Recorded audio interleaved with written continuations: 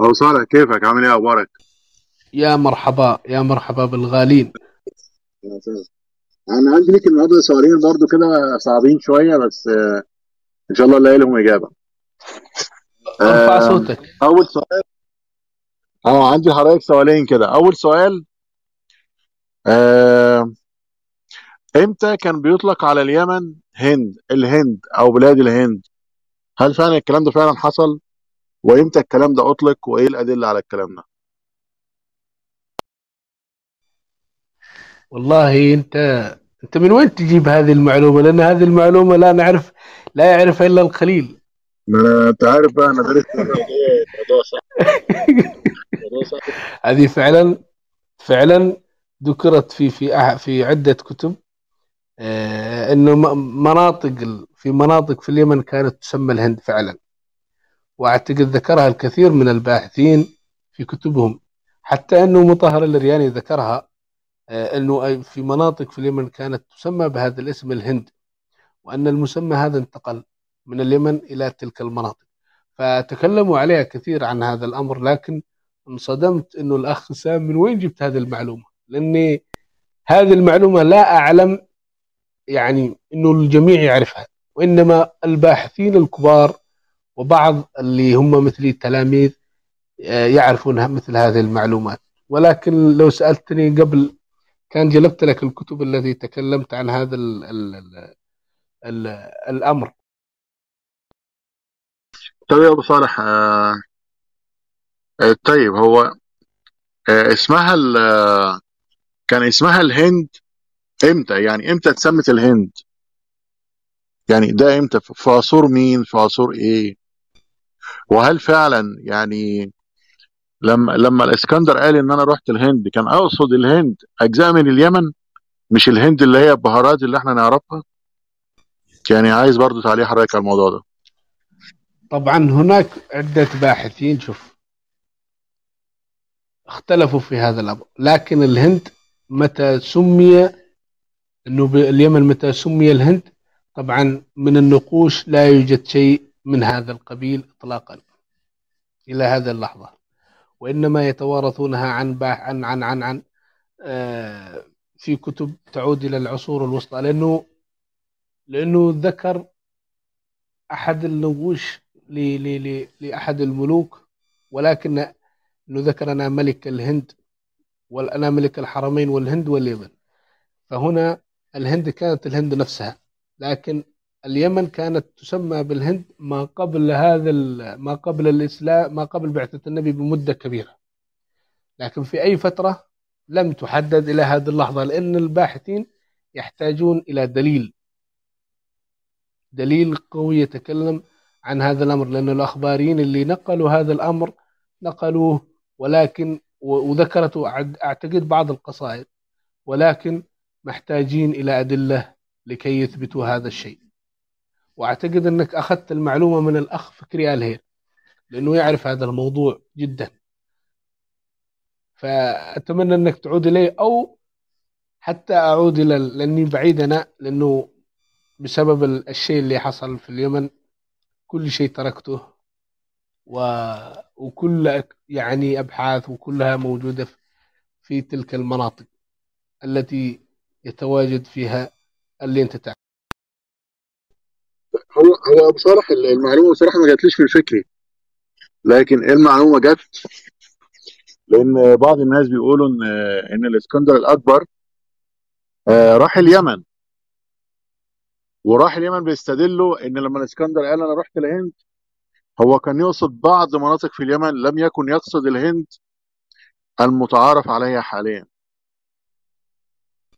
أيوة. ايوه.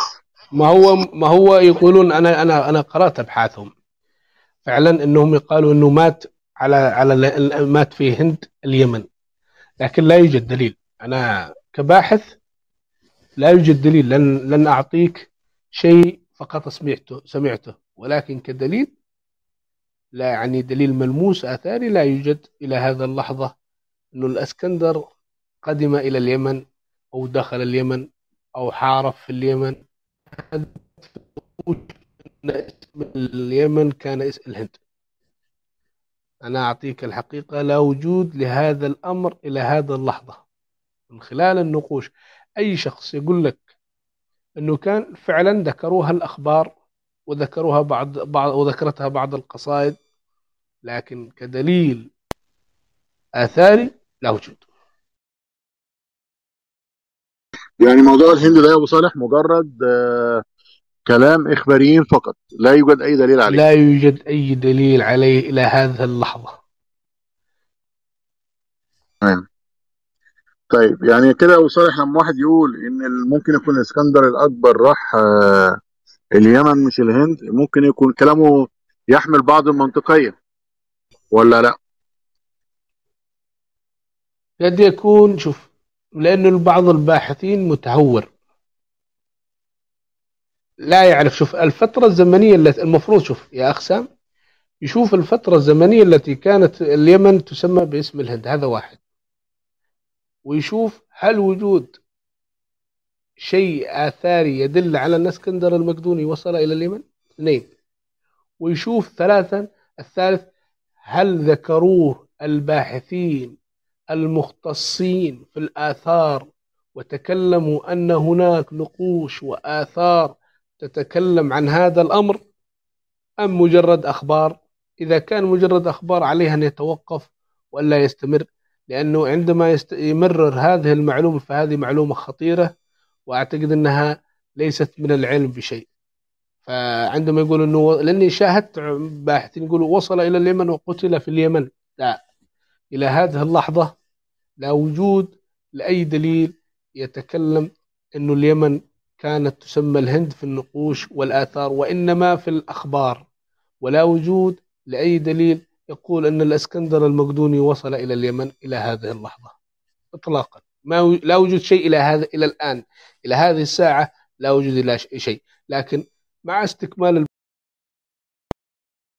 طيب السؤال الثاني بتاعي يا ابو صالح، ما هو دور المرأة في الحضارة اليمنية القديمة؟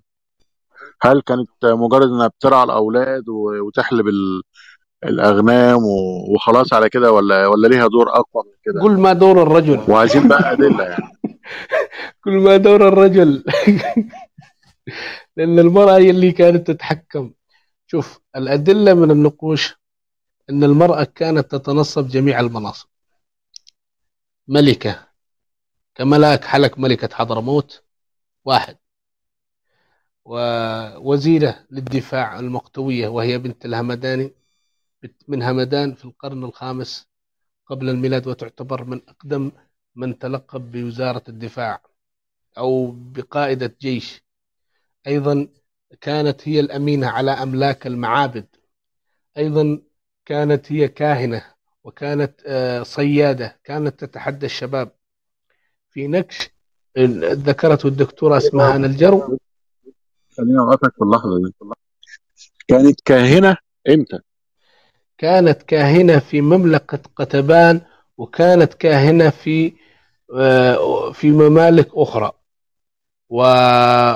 وإحدى الكاهنات والتي كانت المسؤولة عن المعابد موجود تمثالها، والتي هي متكئة أو جالسة على شيء وتحتها نقش، ورافعة أيديها يعني إلى السماء، ومصنوعة من البرونز. فهذه آه، نسيت اسمها، وهي من قتبان. وأيضا عدة كاهنات في مناطق أخرى. هذه كانت في اليمن القديم، وكانت أيضا كاهنة ومسؤولة عن الأموال التي يعني تدفع إلى المعبد، يعني اللي يعطونها المعبد التبرعات. أيضا كانت لها شأن كبير في مملكة قتبان، يعني يحترمونها. أيضا كانت تتحدى المرأة، كانت تتحدى الرجل في الصيد، حتى أن أحد النساء تقول لقد اصطدت في ذلك اليوم المقدس شيء كثير، وكانت تتحدى الرجال هل بيصطاد، لأنه كان تحدي ما بين الرجال والنساء مين يصطاد أكثر. فقالت أنها فازت في فترة من الفترات بالصيد. وأيضا هناك أسرة كاملة لنكش يذكر لنا أن أحدهم هو وزوجته وأولاده قادة جيوش في الجيش السبعي.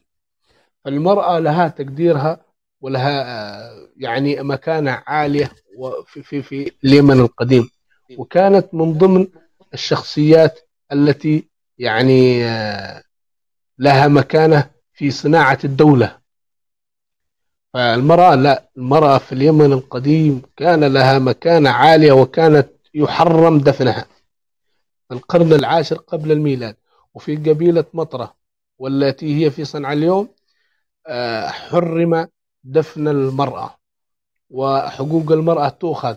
لكن هناك نكش في صنعاء يتكلم عن امرأة، يتكلم عن قبيلة بني مطرة، وقيل أنهم بني مطرة اليوم، وقيل قبائل أخرى وإنما اسمها متشابهة، أنها منعت وأد البنات، حرمته كقبيلة لأن الدولة حرمته، وأيضا هذه القبيلة أيضا حرمته. وأن المرأة اليمنية في تلك الفترة الزمنية إذا تزوجت إلى خارج القبيلة لا يعطى إرثها، يعني ورثها من الأراضي، لأنه لا يريدون رجل غريب.